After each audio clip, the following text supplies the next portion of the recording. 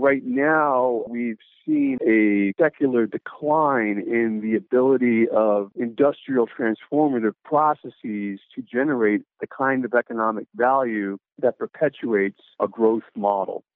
And around the 1980s, we saw the emergence of financialism, financial capital, to take economic value generated through transformational processes and amplify them through financialization, through debt. And we've reached the peak of that process. It really can't go any further, so there needs to be a transition to some other kind of system, and that's also long been in the works with the rise of information technology.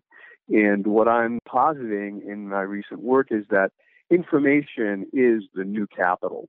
So we're leaving capitalism behind and going into, for lack of a better word, because we haven't coined one yet, we might call it informationalism, where information is the substance of the economy rather than capital. And every transition, whether it was from feudalism to capitalism or capitalism to whatever we're going into now, is marked by technological revolution. If you want to listen to this full interview, just go to financialsense.com and click the subscribe button.